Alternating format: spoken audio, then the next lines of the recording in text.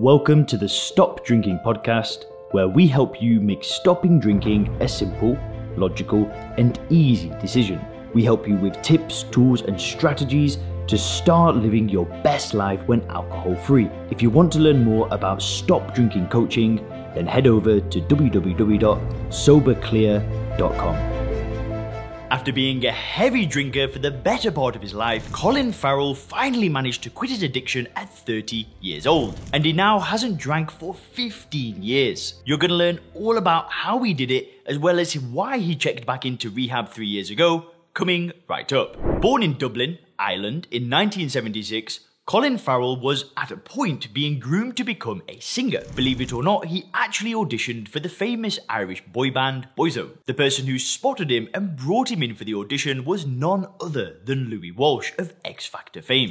Fortunately for us, Colin couldn't sing to save his life, so his singing career was dead before it even started. Shortly after that, he attended acting school, and before long his acting career started to take off. He had his first major Hollywood role in 2000, when he played an army recruit in Joel Schumacher's Tigerland. But most of you probably first saw him in 2002's Minority Report, where he starred alongside Tom Cruise. Over the next few years, he would go on to have a string of major Hollywood roles, including 2004's Alexander and 2006 Miami Vice. But throughout all this, Colin was struggling with addiction. Since being a teenager, he had been drinking non-stop for 18 years. Here's how he once described it. For a long time, I put the brakes on. I could go mad for 3-6 months, and then I could pull back for a few months to try and re-enter the atmosphere. I just couldn't find the handbrake. In another interview, he talked about how he would mix alcohol with other drugs. When I ever drink with my mates, we'd go to a pub on a Wednesday night and have 6 pints, and everybody would go home. I'd get a bag of powder, 4 joints, and a bottle of Jack Daniels, and drank until 5 in the morning. In a 2017 interview with the Irish Sun, he opened up about how he now views some of the dark days. Quote, "I wouldn't change anything in the past because then I wouldn't be here today.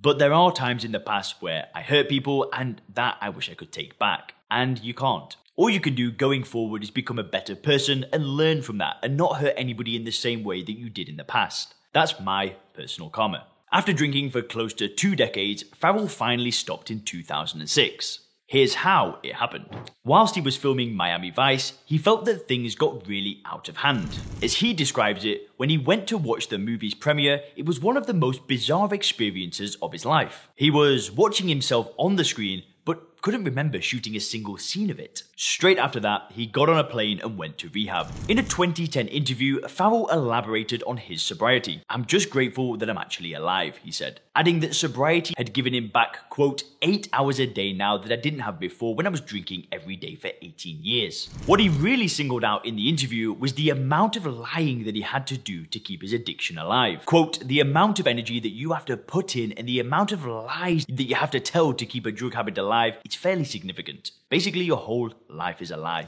As we saw, a big motivation for Colin to change his life around was the birth of his son James in 2003. This was from his then girlfriend at the time, Kim Bordenave. The couple had since been divorced. Colin would go on to have another child with Polish actress Alicia Bakleda. In 2018, a full 12 years since his first rehab, Colin checked himself into rehab once again.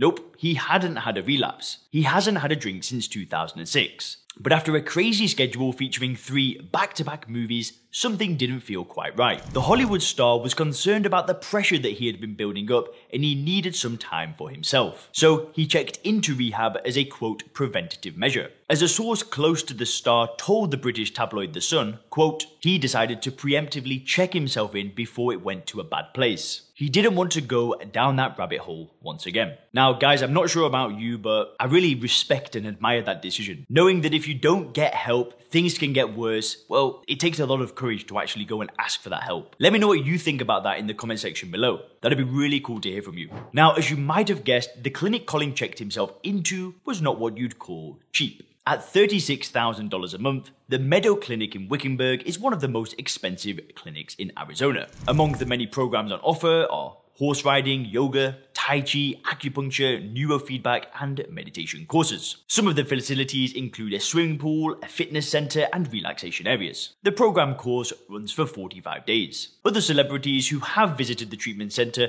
include Kevin Spacey, Tiger Woods, Naomi Campbell, and none other than Harvey Weinstein, who checked in there for sex addiction treatment. Farrell successfully completed his treatment and continues to enjoy close to a decade and a half of sobriety. Today, Farrell's net worth is estimated at $80 million and his primary residence is in Los Angeles, California. We look forward to seeing him on the big screen again in this year's The Batman. The film is slated to debut in early March. Hope you enjoyed this video, guys. Have a great day.